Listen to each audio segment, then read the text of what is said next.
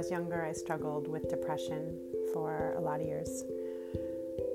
And the hardest part about it was not so much the depression itself, but the stories that I told myself about the depression were what really kept me stuck there.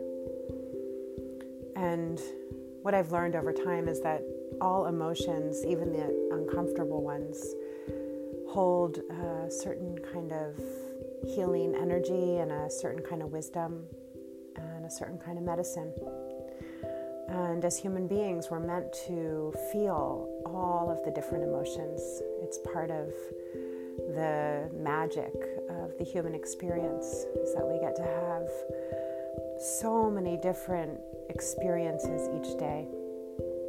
And it's like a faceted jewel, and we wouldn't want to not feel all the different emotions, because then we would be missing out on parts of life that are really the parts that make it rich and inspiring and interesting and full. And so I think everybody feels depressed at one point or another in their lives. And then those of us who get stuck there or have been stuck there in the past, I think what happens is we get caught up in the story about the feeling. And what would happen to me is I would have this experience of this heavy, deep sort of grief and sadness. And, I didn't really know always what it was connected to. And sometimes I would feel this way and not really understand why. And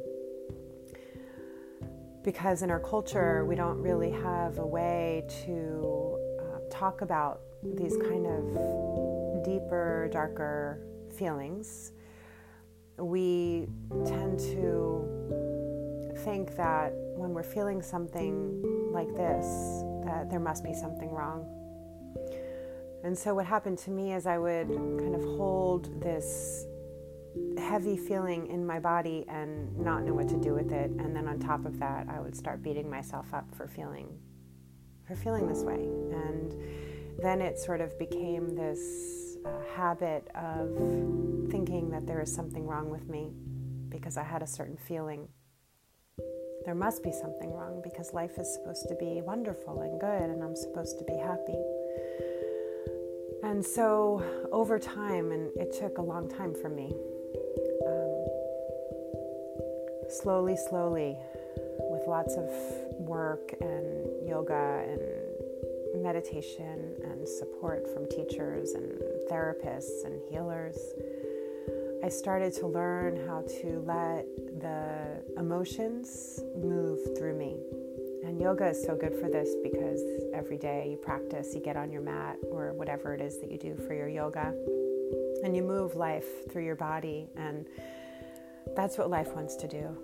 It wants to move and it wants to dance and it wants to play. And so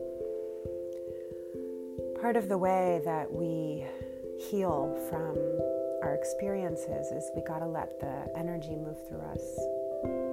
And, this works for depressed feelings, it works for anxious feelings, it works for grief, it works for joy, it works for jealousy, whatever it is. And we bring the emotion up into the light and let it teach us what it's supposed to teach us.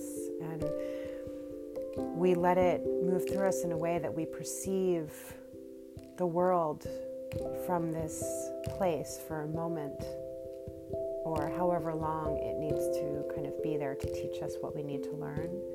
And then it becomes time to let it move. And then it becomes time to share it in a certain way, either through making art or speaking it out or communicating it in some way that lets it live in the world for a certain amount of time. And so what I found is that for me when I'm in those darker places that it's really important to first give myself the space and the time to just really be with it in a compassionate kind of way and just hold space. And then I need to move it through. I either need to write, or I need to dance, or I need to walk in the woods, or I need to paint, or I need to, in some way, share the wisdom that I've gathered from this moment, or however long it takes, that I've spent in the darker place. And I make sure that I don't stay there for too long, because we're not meant to be in those emotions for too long, because that's when we get sick and that's when they get stuck. And that's when the stories kind of hold us and grip us in one place. And so the invitation always is to take a deep breath.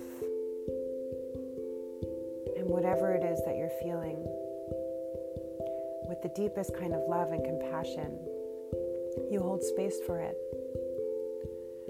And you let your eyes widen more in the back of your head. And let it teach you what you need to learn.